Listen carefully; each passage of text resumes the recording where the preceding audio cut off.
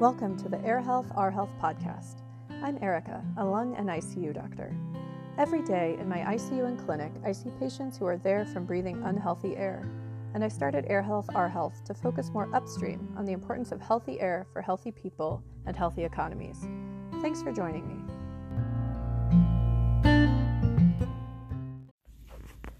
Today on the podcast, I wanted to pause while COVID-19 is surging in the world and find joy this year. I know that's hard given the horrific losses of life and stability this pandemic has caused, but I do want to take this time in the holiday season to focus on what we have and can safely do this year. I'm recording this podcast on the third Sunday of Advent. In my religious tradition, that is the Sunday we focus on joy. I wanted to celebrate today the joys of having a cozy COVID Christmas and what the science seems to be telling us about how we can celebrate our respective holidays while minimizing the risk to our loved ones and community. First, it is important to share my perspective, which is that of an ICU doctor who has taken care of too many people who have not survived this pandemic. The loss from COVID-19 is staggering. At the time I am recording this, we have 71.8 million global cases and 1.6 million deaths worldwide, and almost 300,000 deaths in the United States. In my state of Oregon, over 1,100 people have died, and many more of my fellow Oregonians have recovered from COVID-19, but do not know what long-term effects they may face. Heartbreakingly, this is devastating already disadvantaged communities to a greater degree than the general population. There is every indication that the numbers of dead and affected are going to accelerate in the short term, despite the hope that the new vaccines bring. We have children who have been orphaned in our country by COVID-19. We have so many people who have lost family members, and I have even cared for people who have been hospitalized along with other family members, struggling in isolation in different parts of the hospital. The most haunting and horrible part of this illness has been the cruelty of the solitary death. Prior to COVID-19 and its safety restrictions, if we knew someone was dying or likely to die despite our best efforts, and we had time, family and friends would come surround the bed in a vigil, sharing memories and stories among themselves, and with those of us on the healthcare team caring for their loved ones.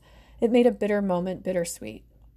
This year, there is so much bitterness, as the ability to have family present in the same way has been taken from us. The patient is often more confused and alone. The family may be outside in a car or calling in frantically, wild with understandable grief, and will suffer for a long time from the inability to be truly present at this moment of passing. It has been hard to be in the ICU during this time. Every time I leave the hospital after caring for my critically ill patients, I pull into my garage, go to the room we have designated for mommy's hospital items, change my clothes and follow my decontamination ritual, and then hug my children and greet my husband, and try to take a moment to recognize with deep gratitude that my family is healthy and whole. All the grief and the darkness can be overwhelming, but in my faith tradition, this is also the season where we focus on hope coming in the darkness. I know that many faiths have similar values in their winter holidays, in which we recognize how vital hope is despite the call of despair. I will focus on 3 potential gifts from this pandemic. The first is a gift of time, the second is the embrace of new technology, and the third is the protective gift of the outdoors. In my home, with 2 full-time working parents and 3 children, I know we are not alone, feeling like the holidays can be an extra busy time thrown on top of a schedule that barely has enough room in it. The first gift of this extra time COVID has forced upon us has been a very valid reason to jettison the frantic schedule and spend more time with our families in a sustained way. We can take time to read that extra book, play a game, bake, and build memories that will last. Travel and mixing of households is risky for COVID-19 spread, so spending a simple and small holiday this year can be embraced as an opportunity prior to the likely resumption of busier holidays in the years to come. In a second gift, there is normalization of using video technology to safely communicate with family and patients. This pandemic has crashed the entire world onto video conferencing platforms, and it no longer seems odd to talk to someone on the other end of the country or world, whereas before they may not have been, quote-unquote, in the area. Now we are video conferencing with people across town or in the same office, so we are all more physically distanced from each other. Many of us are now often in touch with those with whom we had not been as much prior. As a physician, I have been gratified by the rapid uptake in telehealth, which I think will benefit many of my patients. The third gift has been the seeming safety of the outdoors compared to the indoors. COVID-19 has been a virus that is so insidious in its long, pre-symptomatic phase and capacity to spread through the simple, intimate moments of conversation, of laughter and singing. It is precisely the kind of gatherings that we traditionally long to have at the holidays that make COVID-19 most likely to spread. Outbreak investigations have shown the dangers of indoor spaces over and over again. There is the dramatic example of a choir in Washington state, in which one person with COVID-19 attended a choir practice with 61 people.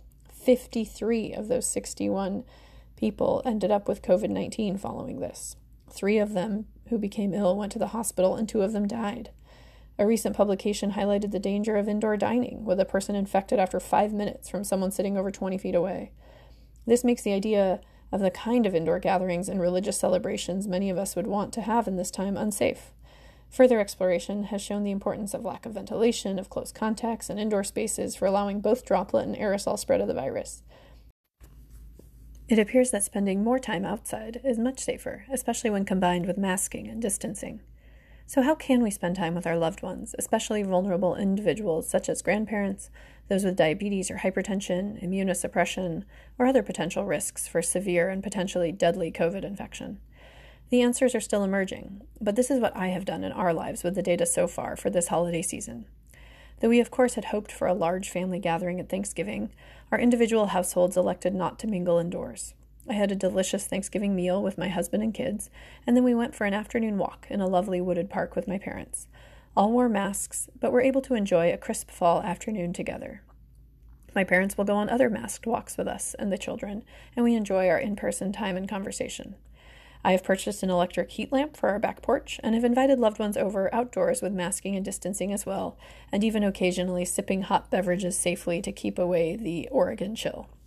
None of this comes with zero risk, but the risk of transmission outdoors is far lower than indoors, and when coupled with distancing and masks, becomes acceptable. This is obviously not as satisfying as our usual family holidays, in which we pile more people into a house than fit comfortably, enjoy the chaos and noise of children running all over, and the sweetness of multiple generations under the same roof. However, the collective love of our families we are all showing by physically distancing during the holidays is a gift we give to our families and communities. That gift will mean that there will be more of us around to celebrate the holidays next year. I wish you a wonderful holiday season. Thank you for listening to this podcast. I can't believe it has already been going on for half a year. I will be taking a break for the holidays and will be back in January. If you are in the position to donate this year, please consider donating to your local food bank. If you know you will be looking for a way to exercise off the holiday calories, I am forming a Fight for Air Climb team to benefit the American Lung Association. You can join the team from anywhere in the world to raise money for the life-saving work of the ALA. It will be done in a socially distanced and safe way. You can find details in the show notes. Have a cozy and safe holiday, and the Air Health, Our Health podcast will return in the new year. We're coming to the end of the podcast. For more information about the importance of healthy air, please visit airhealthourhealth.org and follow on Instagram and Facebook. Remember, if you do nothing else, don't light things on fire and breathe them into your lungs.